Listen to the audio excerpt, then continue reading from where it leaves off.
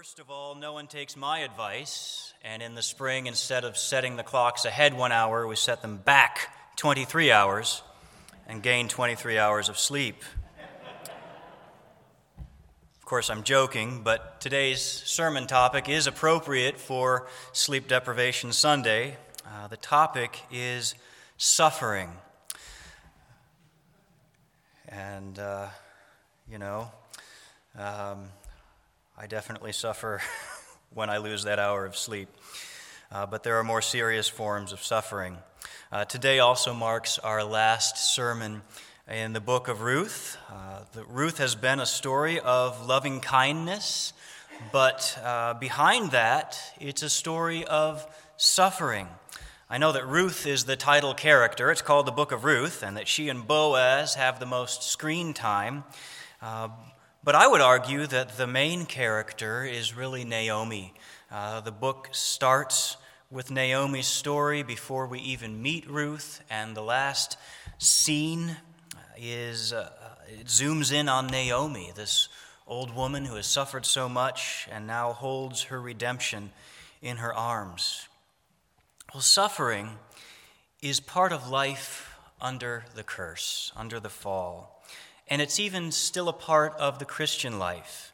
And we're often faced with questions about suffering, whether those questions come as attacks on the faith from outside or they come from inside our own hearts as doubts.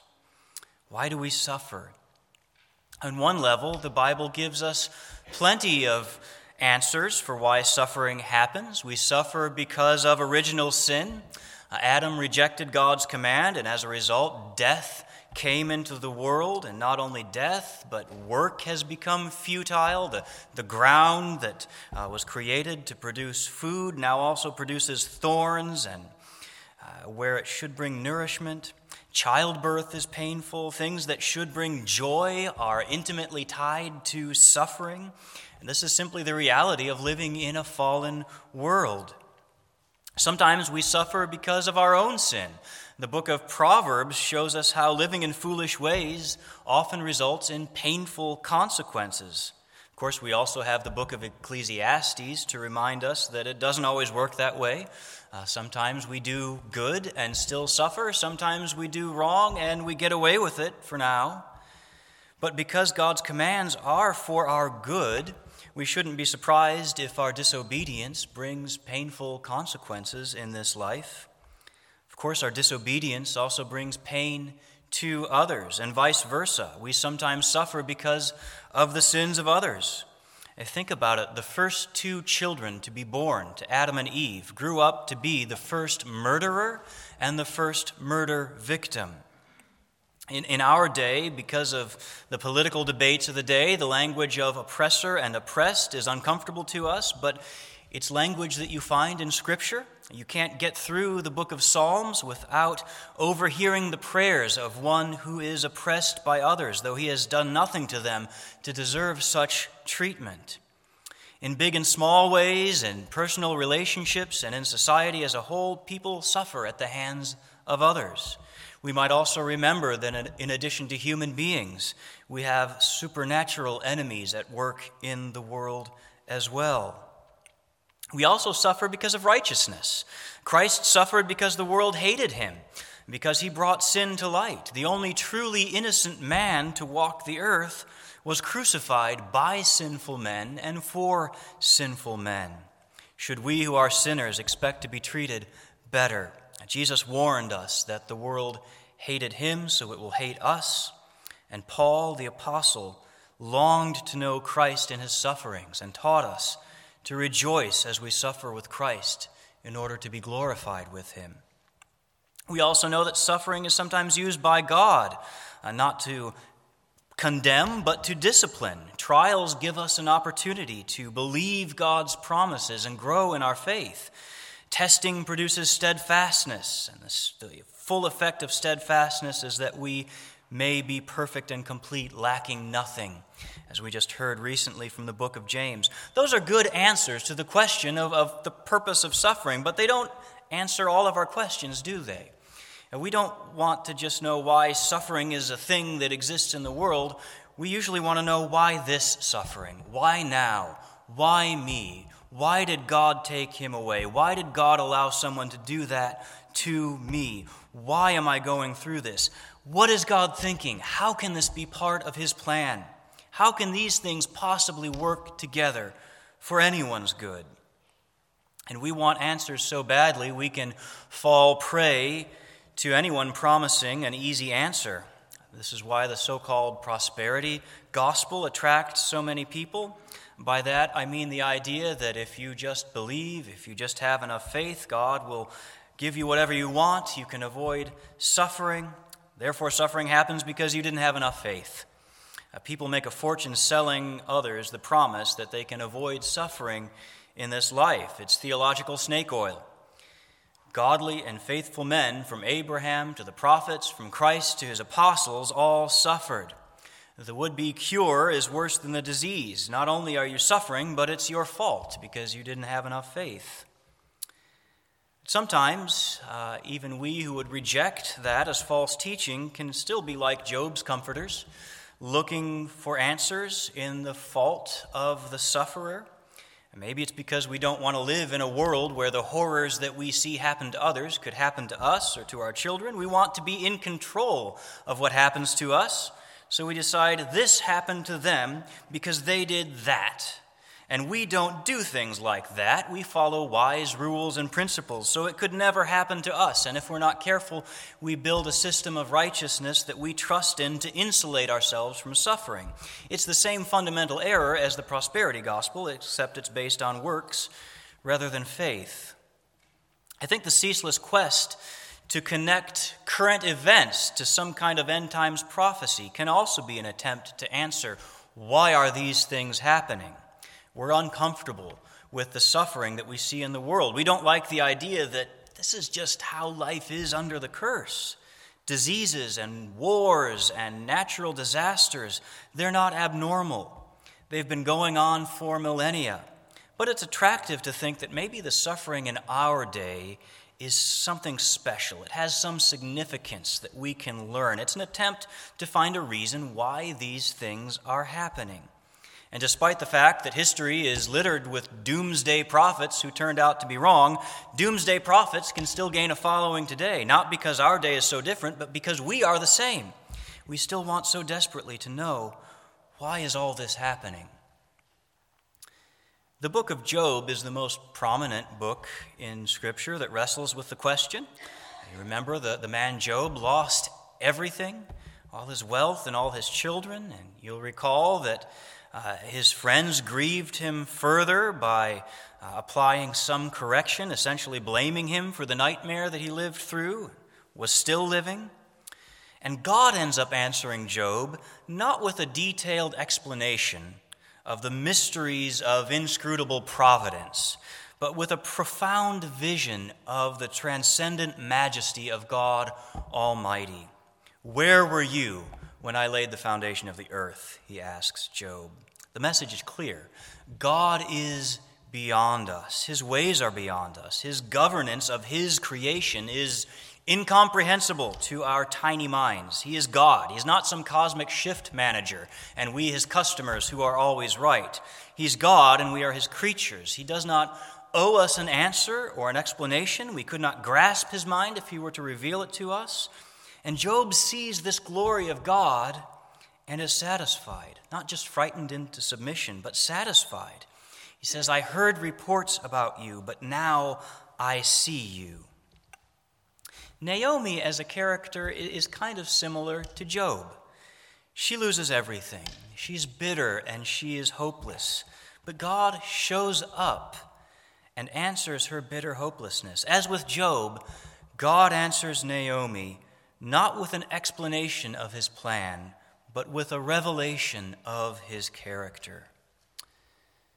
I haven't gotten to today's text, but before I finally get there, let's pause and remember how the story began.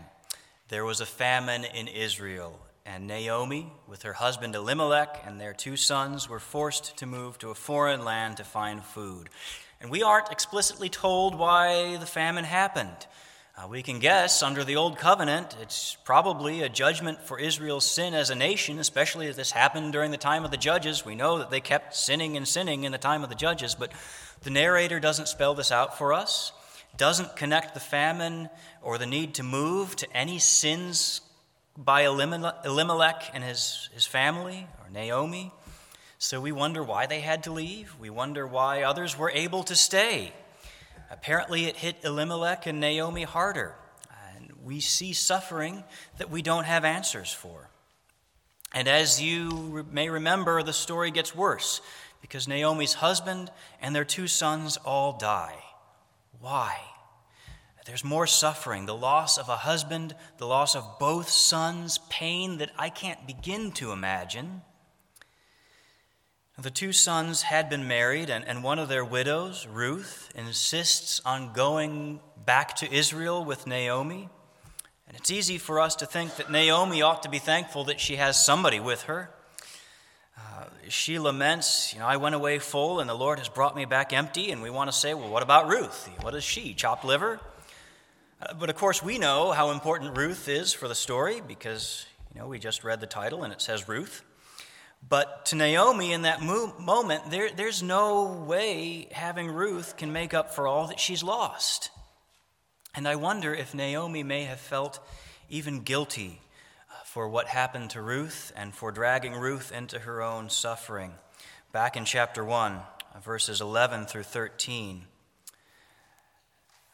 reads thus, Naomi said, "Turn back, my daughters. Why will you go with me? Have I yet sons in my womb, that they may become your husbands? Turn back, my daughters. Go your way, for I am too old to have a husband. If I should say I have hope, even if I should have a husband this night and should bear sons, would you therefore wait till they were grown? Would you therefore refrain from marrying? No, my daughters, for it is exceedingly bitter to me for your sake that the hand of the Lord has gone out against me." I get the impression from that statement that Naomi isn't just lost in self-centered self-pity, but she's thinking of her daughters-in-law, and that makes it only more bitter for her. They've suffered loss as well. She can't help them. Well, if you've been here the past few weeks, you know the rest of the story. Ruth goes to find food and meets Boaz, a relative of the deceased Elimelech, who can be a new husband to Ruth, a redeemer. And long story short, that's what he becomes. And since we're tempted to read this as a modern love story, we're tempted to see last week's text when she marries Boaz as the climax of the story. The good guy gets the girl. That's how all our feel-good movies end. But that's not the full resolution of the story, because the story, as I'm contending, is about Naomi.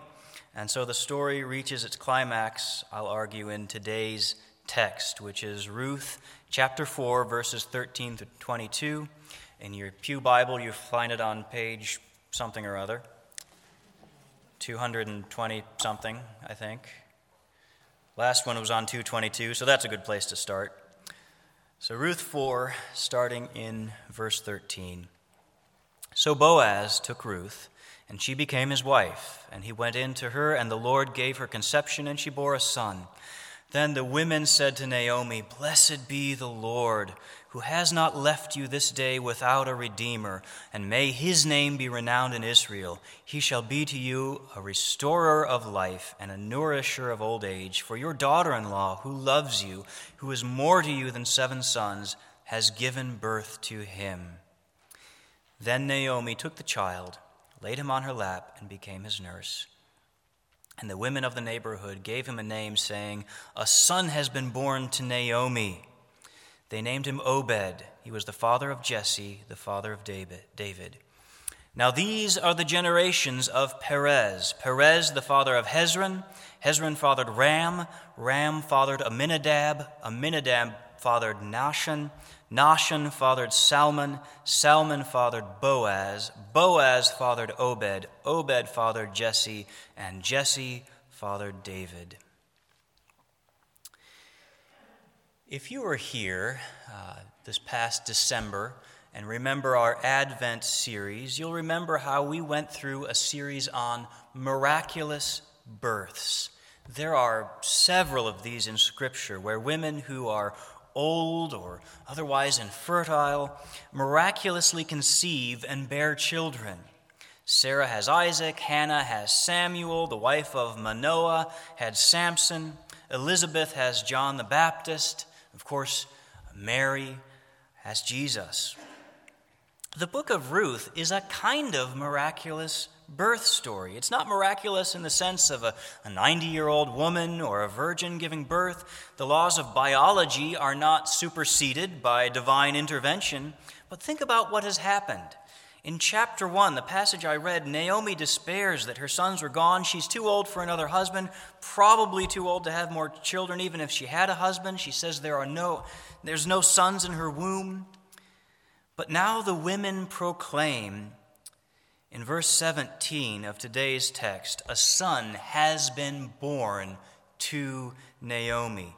Do you see how God reversed the situation for Naomi? She was empty, her sons and husband gone, but now we see her snuggling a newborn baby, surrounded by friends, rejoicing with her. She is full again.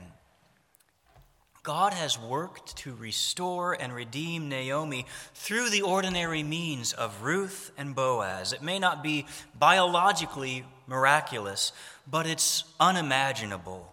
The women recognize this as God's work. Blessed be the Lord, they cry. He's not left you without a redeemer. God has done what Naomi thought was impossible. He gave her another son. Now, the lesson here is not that God always gives back whatever he takes away. The child Naomi is holding is a blessing from God, but he can't replace the sons or the husband that she lost, right?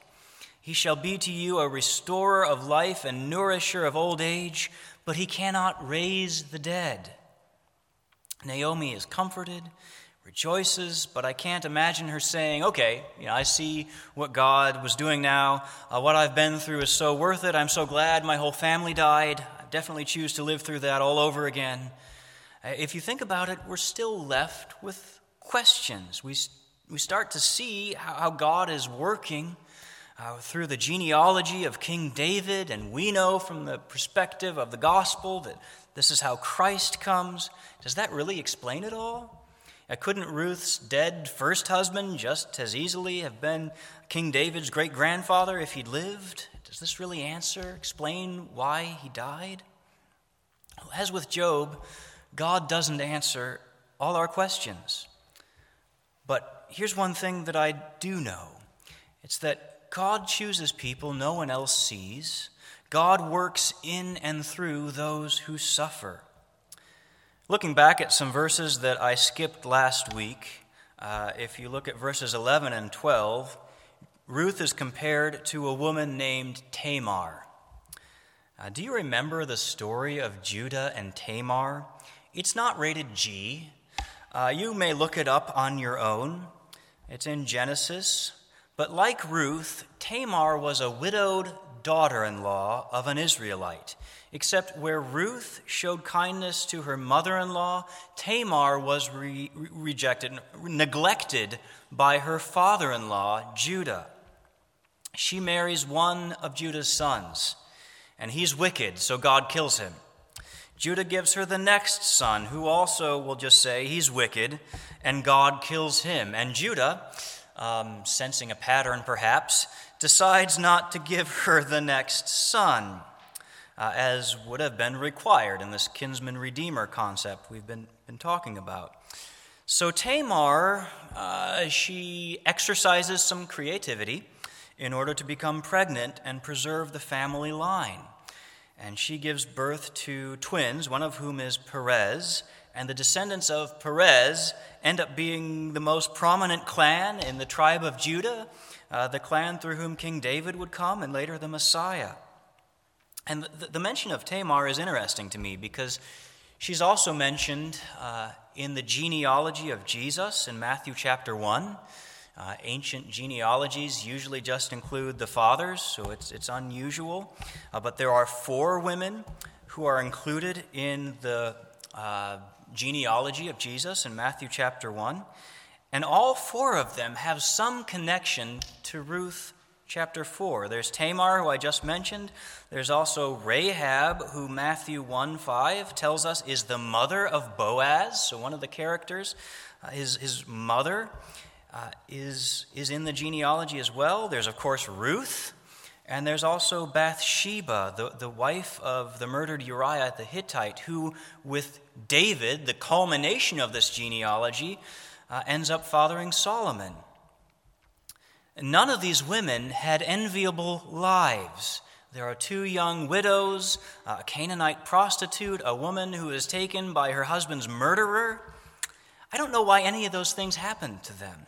I do know that these things are written to show us that God works through broken people.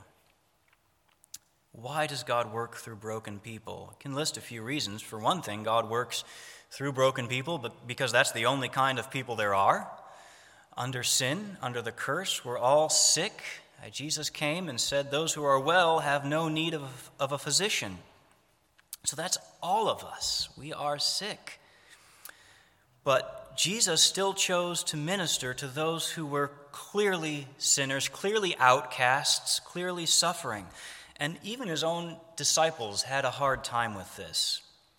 Do you remember the story in John chapter 9 where there's a man there who's born blind, and his disciples ask him, who sinned, this man or his parents, that he was born blind? They saw someone who was suffering and drew the knee-jerk reaction that it's his own fault or his parents' fault. But do you remember what Jesus said? He said it was not that this man sinned or his parents, but that the work of God might be displayed in him. And then he healed him. It shouldn't have surprised anyone. Psalm 34 says, "The Lord is near to the brokenhearted." Why would Jesus go anywhere else? And Jesus came preaching a different kind of kingdom. He said things like, "Blessed are the poor in spirit. Blessed are those who mourn. Blessed are the meek. Blessed are those who hunger and thirst for righteousness. Blessed are the merciful, the pure in heart, the peacemakers, the persecuted."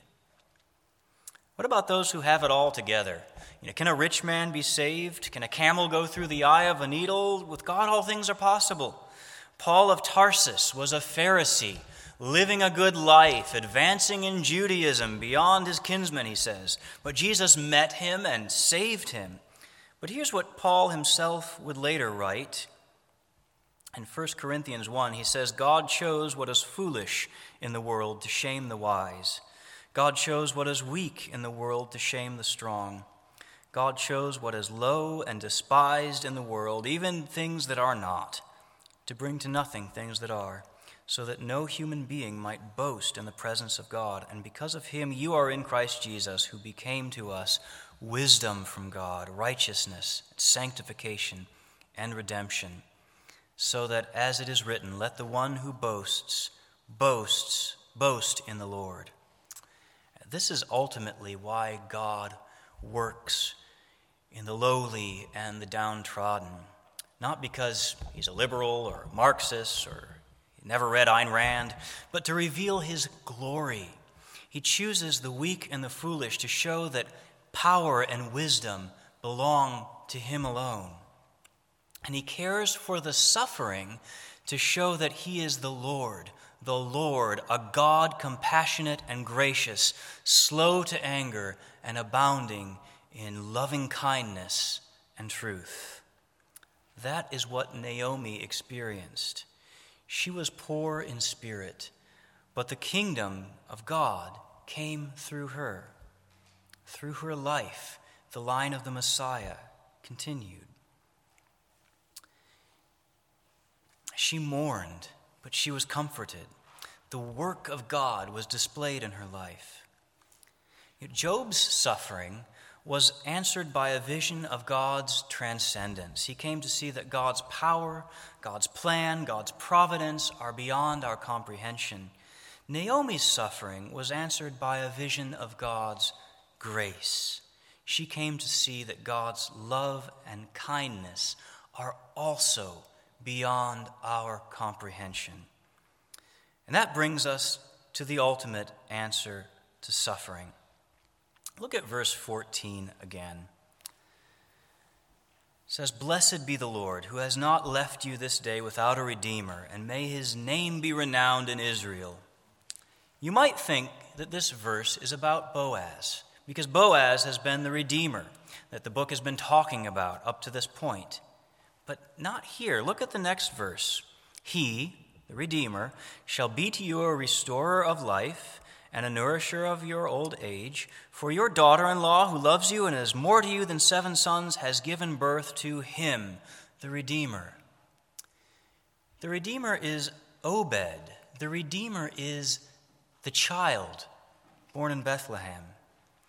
As we've said already, Obed grows up to become the grandfather of King David, and through his line, the greater son of David comes. The Redeemer, Christ Jesus, is born in Bethlehem. What Naomi saw, what she held in her arms, was a shadow of the grace yet to be fully revealed in the incarnation of the Son of God. And that is grace that is beyond our imagining. That God the Son would take on frail human nature and enter the world as a tiny infant born in Bethlehem. That he who enjoyed from eternity past the unblinking joy of glory would take on a fragile human body and a vulnerable human heart. We don't even know how the incarnation works. We can't imagine how he can be fully God and fully human at the same time. But we also don't know why he would choose to do such a thing. That impassible and unchanging God would become a man of sorrows and make himself acquainted with grief. He entered our brokenness and became the suffering servant. He did this by his own gracious will to be our Redeemer, to pay the price. Suffering came into our lives because of sin, whether Adam's or ours or someone else's, and Christ came to deal with sin by enduring the full force of its consequences. He took the curse on himself as the crown of thorns pierced his flesh. He took on all the pain and all the penalty that we deserve. He bled and died to reconcile us to God, to reconcile all things to God, to make the world new and right and just and good. Nowhere is the kindness of God more clearly shown than in the broken body and shed blood of Jesus Christ, our crucified Redeemer. In the incarnation, God the Son made our problems his problem, our pain his pain. He made our suffering his suffering. He didn't just come telling us about God's mercy. He showed us mercy.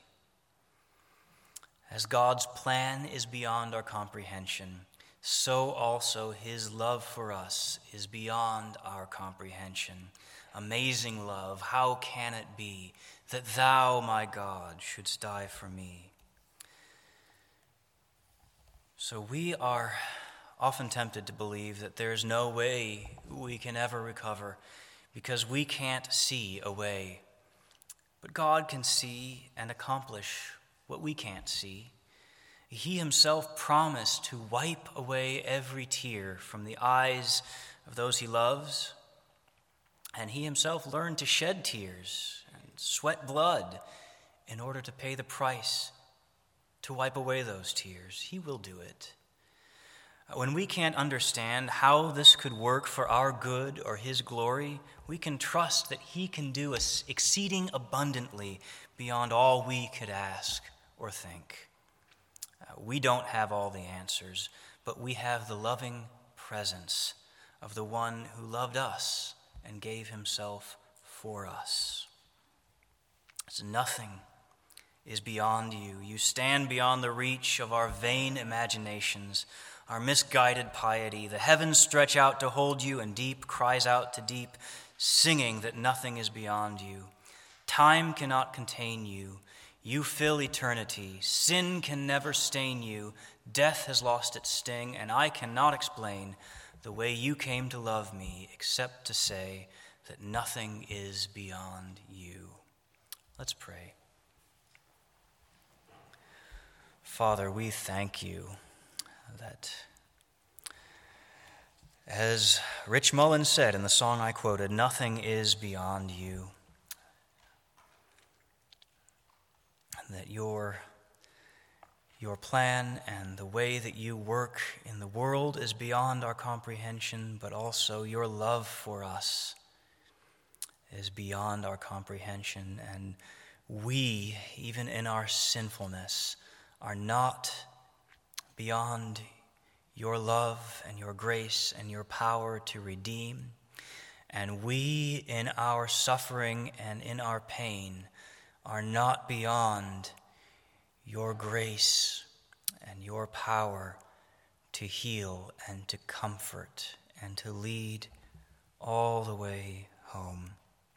We thank you that you are our God and our Father, that you are the Father of mercies and the God of all comfort. Lord, we don't understand some of the things that have happened to us, and we understand that we may face things still yet that will tempt us to doubt and to despair. We don't know what to do, but our eyes are on you, and we trust that as we share in the sufferings of Christ, we may share also abundantly in the comfort of Christ as well. We ask that you would show your grace to those who are hurting this morning, that they may feel even now your presence, your hand upon them. Help our hearts, our broken hearts, to trust in the heart of the one who loved us and gave himself for us. Help us to believe that you are with us, that you walk with us every step of the way, and help us as a church to follow in the footsteps of Christ. As you are near to the brokenhearted, help us to be near as well. And as you saw the suffering of the man born blind and said that neither he nor his parents sinned, but the reason for his suffering is that the work of God may be done in him, may we see those who suffer around us, and may we do the work of God in their lives as well, as you do your work in our lives. Be glorified in us as we trust in you and as you empower us to be satisfied in you. We ask these things in Christ's name. Amen.